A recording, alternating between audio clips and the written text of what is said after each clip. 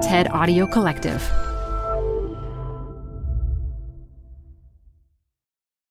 This episode is brought to you by Progressive. Most of you aren't just listening right now. You're driving, cleaning, and even exercising. But what if you could be saving money by switching to Progressive? Drivers who save by switching save nearly $750 on average, and auto customers qualify for an average of 7 discounts. Multitask right now. Quote today at Progressive.com. Progressive Casualty Insurance Company and Affiliates. National average 12-month savings of $744 by new customers surveyed who saved with Progressive between June 2022 and May 2023. Potential savings will vary. Discounts not available in all states and situations. You're growing a business, and you can't afford to slow down. If anything, you could probably use a few more hours in the day. That's why the most successful growing businesses are working together in Slack. Slack is where work happens, with all your people, data, and information in one AI-powered place. Start a call instantly in huddles and ditch cumbersome calendar invites. Or build an automation with Workflow Builder to take routine tasks off your plate, no coding required. Grow your business in Slack. Visit slack.com to get started.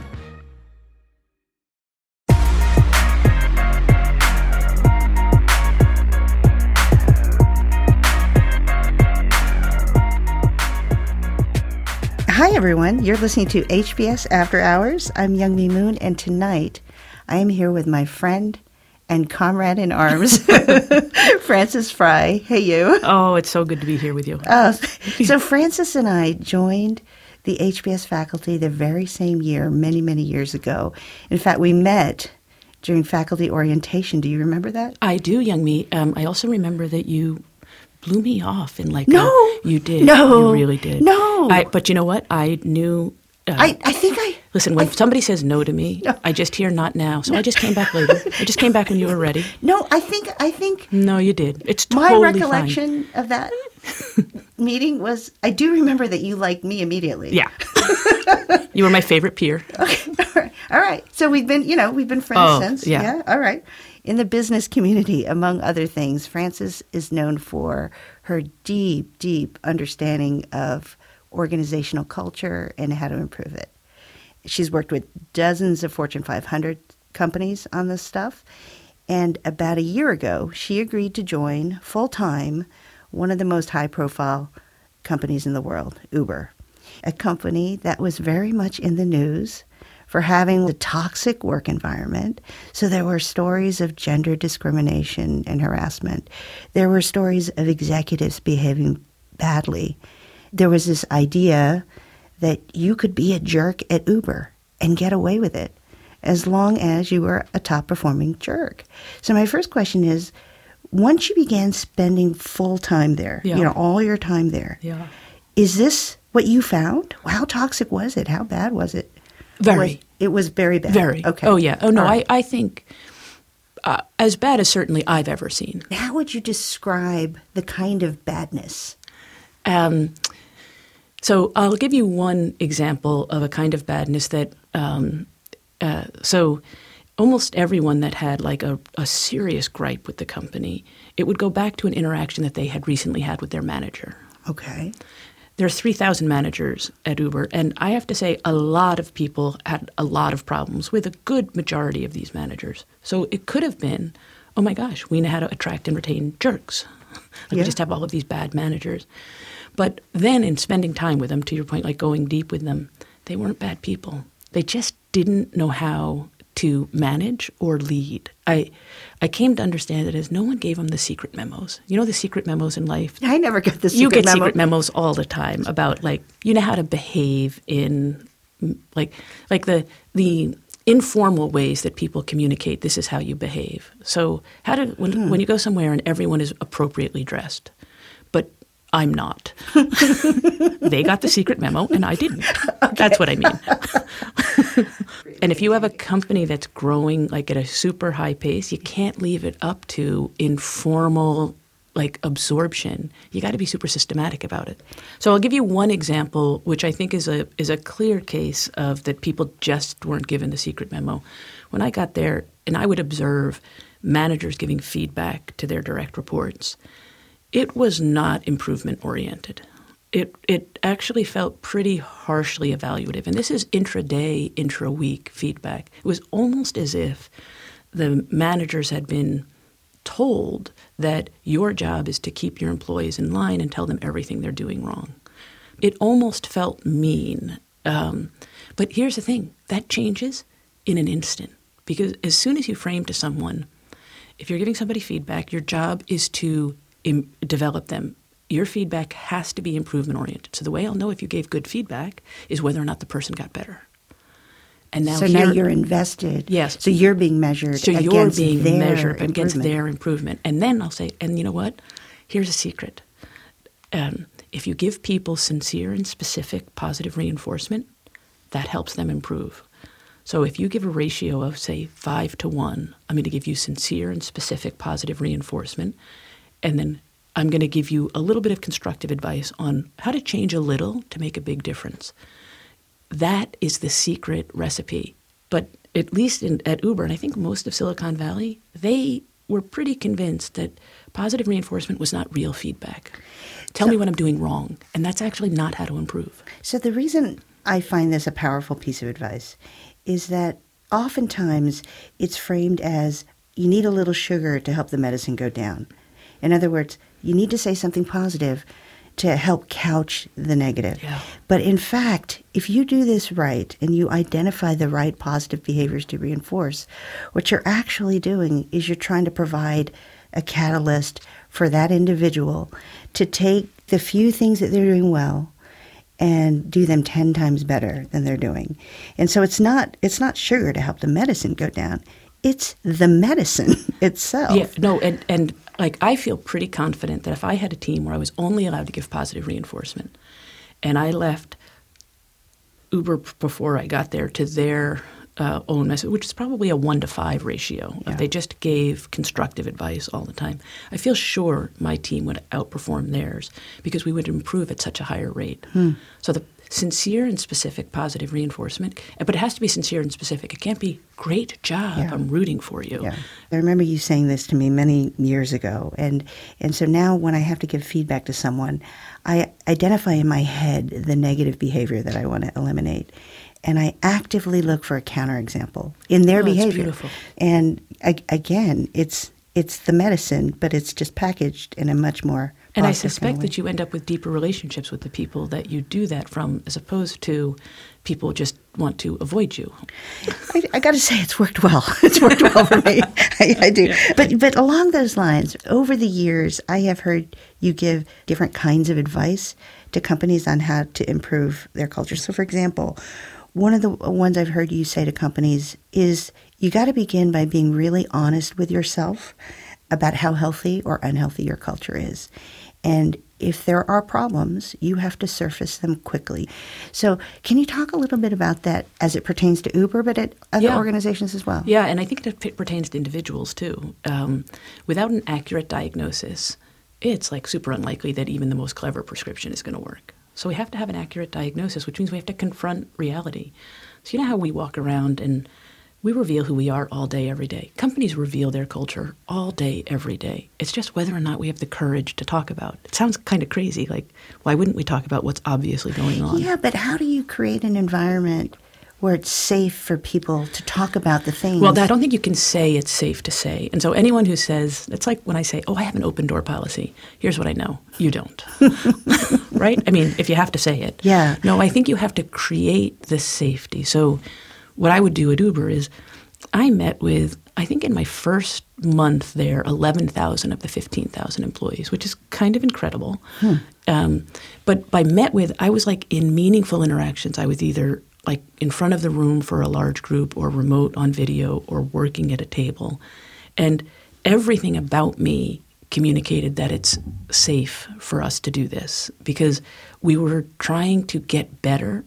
And all of us, myself, I would show when I make mistakes. Like, mistakes aren't a problem. It's how do we overcome them? This leads to the next thing I wanted to ask you about, which is I've heard you also offer the advice that people need to be equipped with the tools to deal with different kinds of situations.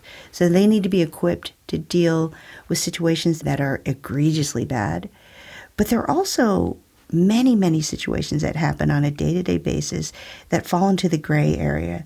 They're edge cases. They're subtle things that you can either deal with, or you can convince yourself that it's not worth the trouble to make a fuss over these little things. I think this is the whole thing.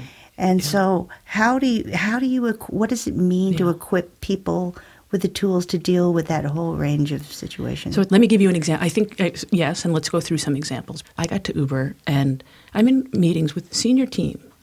And in the meeting, people were using their personal technology device, which... You mean they're on their phones? They're on their phones, which is, bad, but not terribly bad. But they're distracted, so they're like, how bad could it be? And then I find out they're texting one another about the meeting.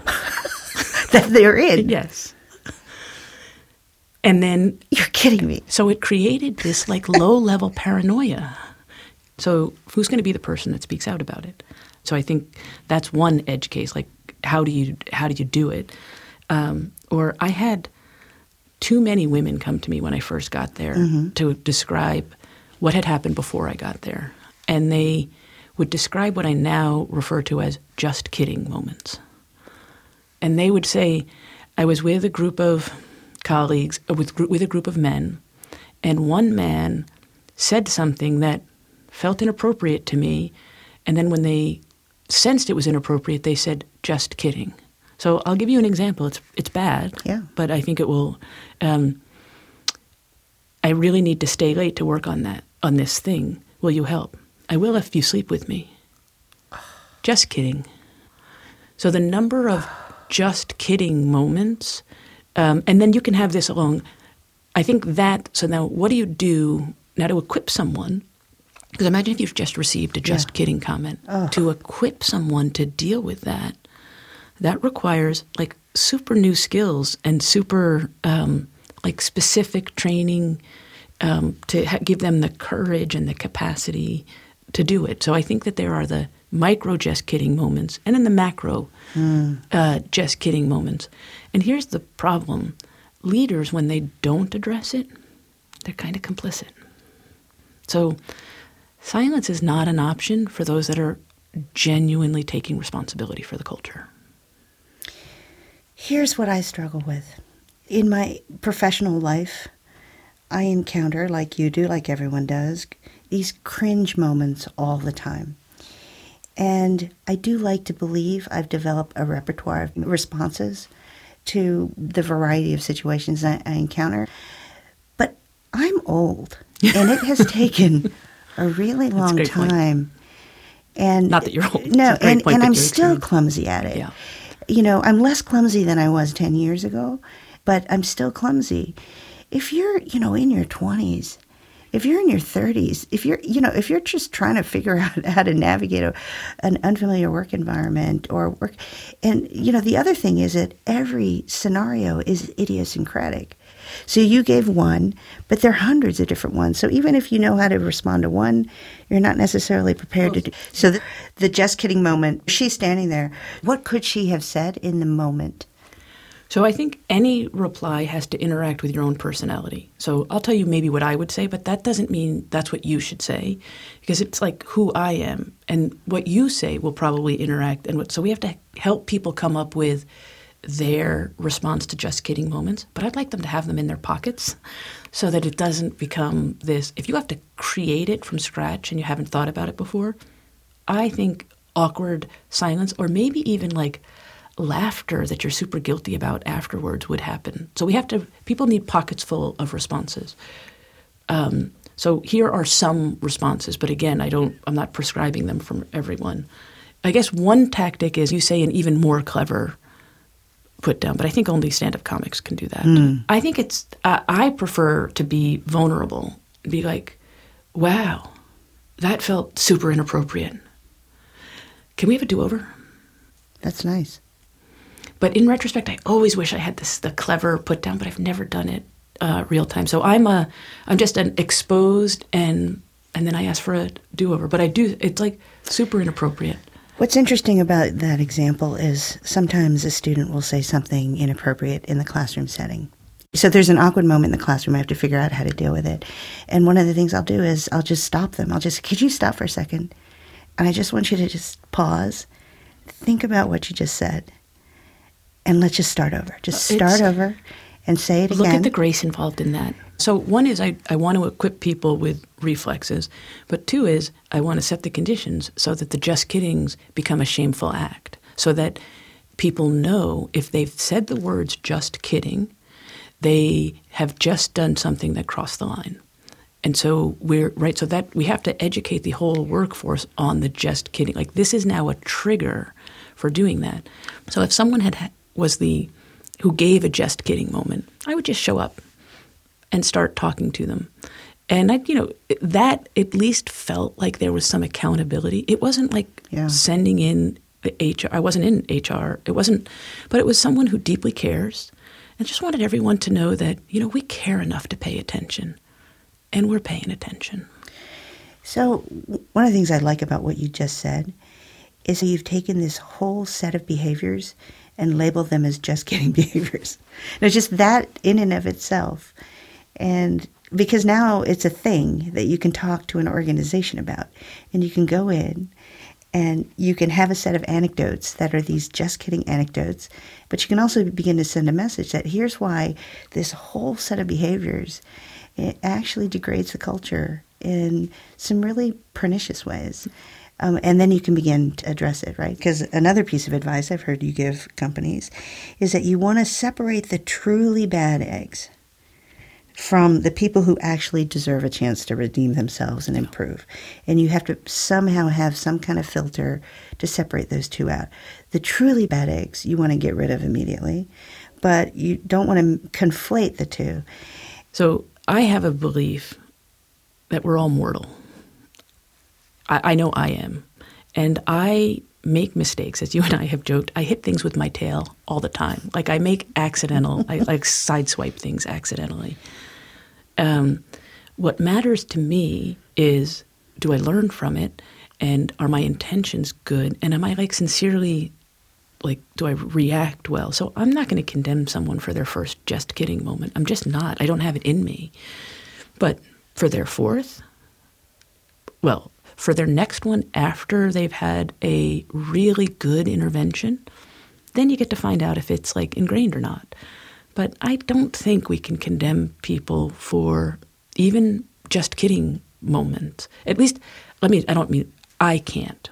I don't have the emotional makeup to rule people off the island for that kind of thing.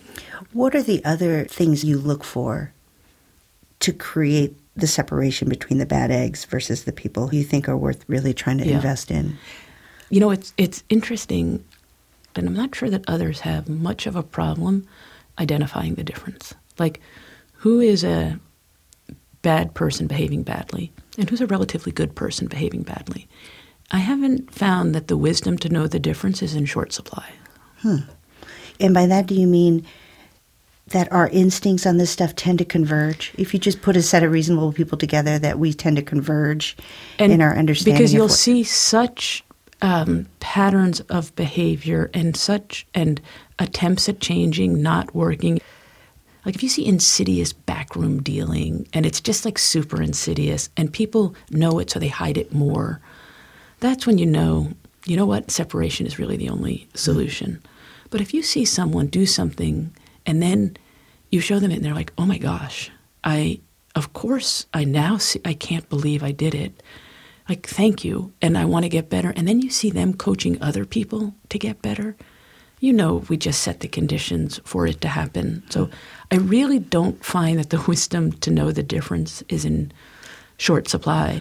I think culture can solve the problem of good people behaving badly. I don't think culture can solve the problem of bad people behaving badly. I think you need, exorcism for that. Yeah.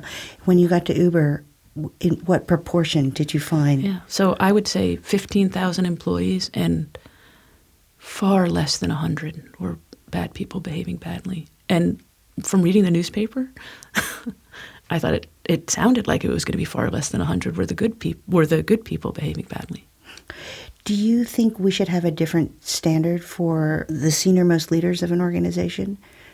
with respect to at what point you hold them accountable Yes. and ask them to exit the organization. Yes. And I think that's for many reasons. Being in Silicon Valley, you get to realize that it's many people's first job, and then their only experience is in this kind of unique culture. And so the leaders they're the ones who bring a breadth of experiences there. So yes, I believe in holding leaders far more accountable. In fact, as you know, my sense of leadership is that leadership's about making others better. If you're not making others better systematically, then I think it's a leadership problem. So when those 3,000 managers were behaving badly, it's not the 3,000 managers' problem. It's just not. They didn't know how to give the right feedback. Now, if you ask me, was it somebody's problem? Yeah, I think it was. To what extent is this a function of how fast-moving some of these companies are and how quickly employees get elevated? So you can go from running a team of 10 people to running a team of 100 people to running a team of 1,000 people in a matter of months in some of these companies, which means that your responsibilities and what's expected of you as a leader grows exponentially, perhaps before you're prepared to deal with it. With certainty before you're prepared to deal with it, I think is the only fair thing to say, because you're running a team of 10, and then you're running, then your direct reports are managers of teams of 10, and then your direct reports are managers of managers. And so managing individual contributors and managing managers, two completely different skills. Yeah. And if you aren't equipped with those skills, and if you rose so quickly, so I think what we get to see with these extreme examples of are behaviors that, frankly, all of us could use. But it certainly shines a really bright light on them. Yeah, but having said all of that, if you go to other industries where people get elevated at a much more gradual and predictable pace, so for example in Wall Street or in the legal profession, in medicine, what you often see when you look at the senior-most people in those industries are also a set of leaders who don't quite know how to handle this particular dimension of leadership. So they might excel on many performance metrics, and yet on this dimension of building positive, constructive, healthy culture, there's just a vacuum. I think that people have not thought that culture is something we can be educated about. It's like this mysterious thing. Either I'm blessed to have a good culture, or I'm like, darn, the culture is bad, or there'll be one person in the organization who says, I'm the keeper of the culture, which couldn't be further from the truth.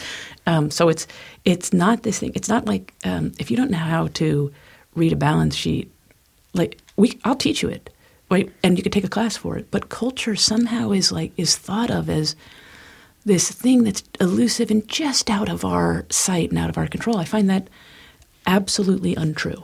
And so I think we can teach culture the same way. Think about how to drive culture the same way we can teach all of these other things. In fact, I think we can change it faster than many of the other things because there's not infrastructural changes.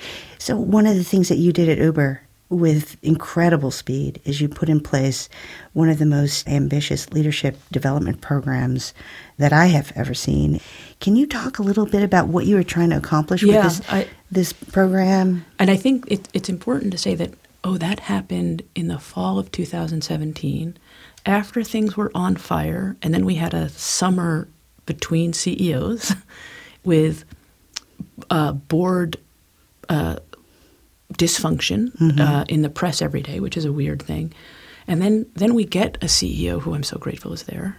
We get a CEO, and now we have a chance to do the real systematic investing. So it occurred then, and I think it was important for the employees at Uber to feel like they were being invested in unprecedented ways. And I received thousands of emails from employees saying, I didn't know it would be possible to be invested in this way.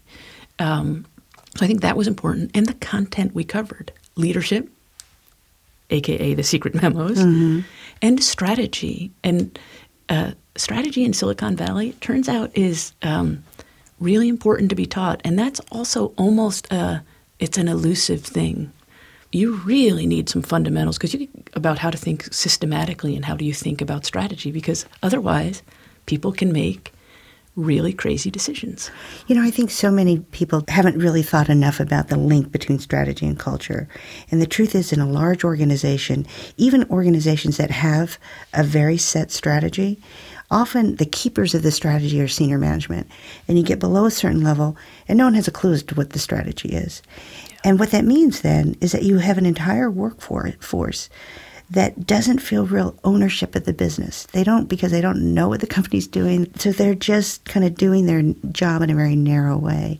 Whereas you walk into organizations where everybody understands the strategy, even, the lowest level person knows the strategy, then you see the ownership everybody feels. I think it's right. And when I joined the company, and it was with Travis as the CEO, so my role was the leading leadership and strategy. And it was really important that we have both of those go together, because those are the things that guide discretionary behavior.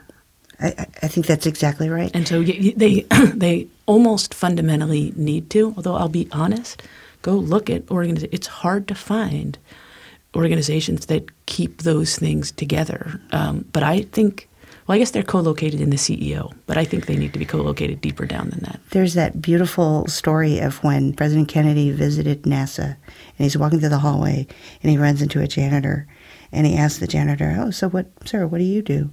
And the janitor looked at him and he said, "Mr. President, I'm helping put a man on the moon." You just gave me goosebumps. It's such a beautiful story, though. Yeah.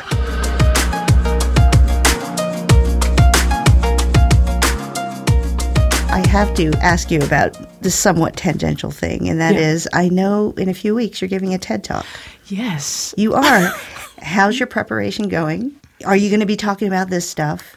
So what I didn't know about, I didn't realize how big a deal it was, honestly. Because, I give a lot of talks to many people, and I prepare, but in my own way. And it's really organic, and I feed off of the audience, and I go out there. So, for example, Frances is kind of trying to say that she makes it up once she's on the stage. What I will admit to is that I never know what I'm going to say in the beginning of a talk. I think that's what I just said. Yeah, okay. All right. So that doesn't work for a TED Talk. So I have had to write out all of the words I'm going to say. This is a requirement to prepare for a TED Talk. Yeah. And what's your time limit? What kind of time? 12 minutes. Okay. 1,800 words. 2,000 for me, 1,800 for others. 'Cause obviously, pacing. And so I didn't realize how big a deal it was, and until I wrote out the script, and then I did the rehearsal, and they were like, "Yeah, that's good." And I was like, "Wow, it's like a lot of. It's not that good. It's not that good." And so I started working really hard on this script, like crazy hard. And then, that Anne's my magnificent wife, Anne and I do all difficult things together. So it got to a period where I would stay up late at night and write draft. I would email it to her. She wakes up very early in the morning, and with her morning brain, she would work on the draft. And then send it back to me. We'd chat about it during the day. And then it gets tighter and tighter and tighter. And then we just cycled back and forth. It got tighter and tighter, and actually also more expansive, until I was like, okay, now I have the script. Now I have to put it away, because I can't go on the stage and say something that's memorized. But it's like a super big deal. It's going to be awesome. They're so lucky to have you. I'm going to talk about how to build and rebuild trust. If I had to say, what's the single biggest problem Uber had, it was how to rebuild trust with its many constituencies. And I've been thinking a lot about how to build and rebuild trust with executives and with organizations for a decade. And so it's an opportunity to bring all of that together, which is super exciting to me. It is exciting. I can't wait to hear it. Me too.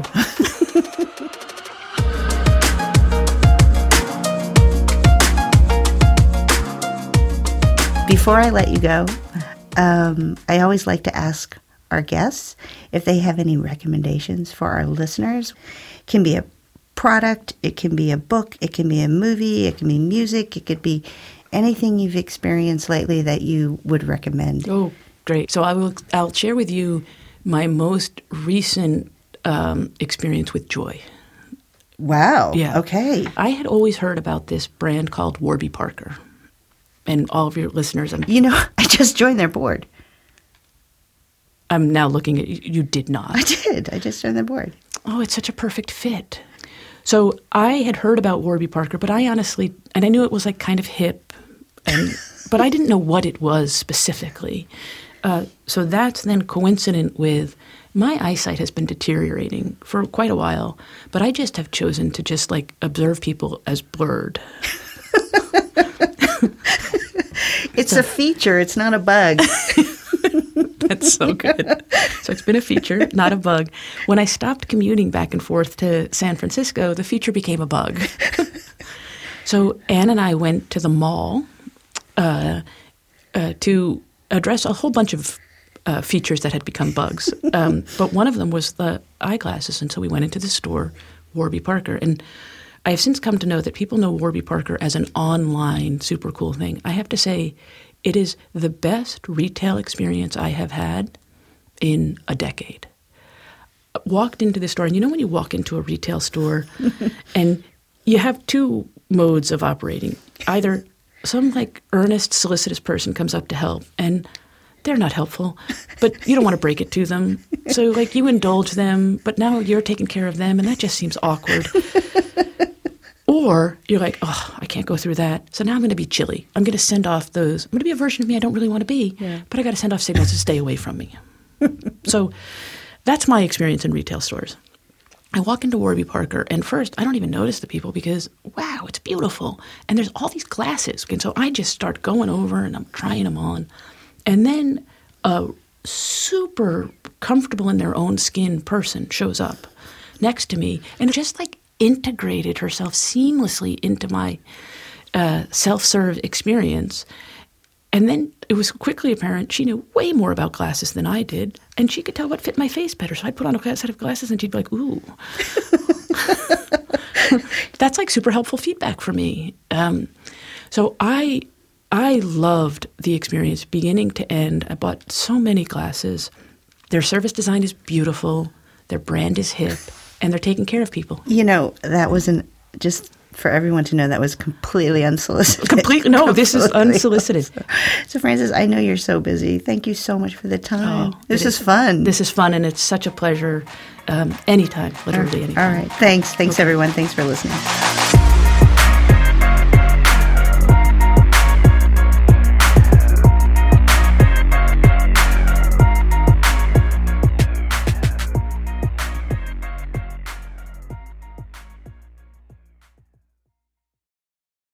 Support for the show comes from Brooks Running. I'm so excited because I have been a runner, my entire adult life. And for as long as I can remember, I have run with Brooks running shoes. Now I'm running with a pair of Ghost 16s from Brooks. Incredibly lightweight shoes that have really soft cushioning. It feels just right when I'm hitting my running trail that's just out behind my house. You now can take your daily run in the better than ever Ghost 16. You can visit brooksrunning.com to learn more.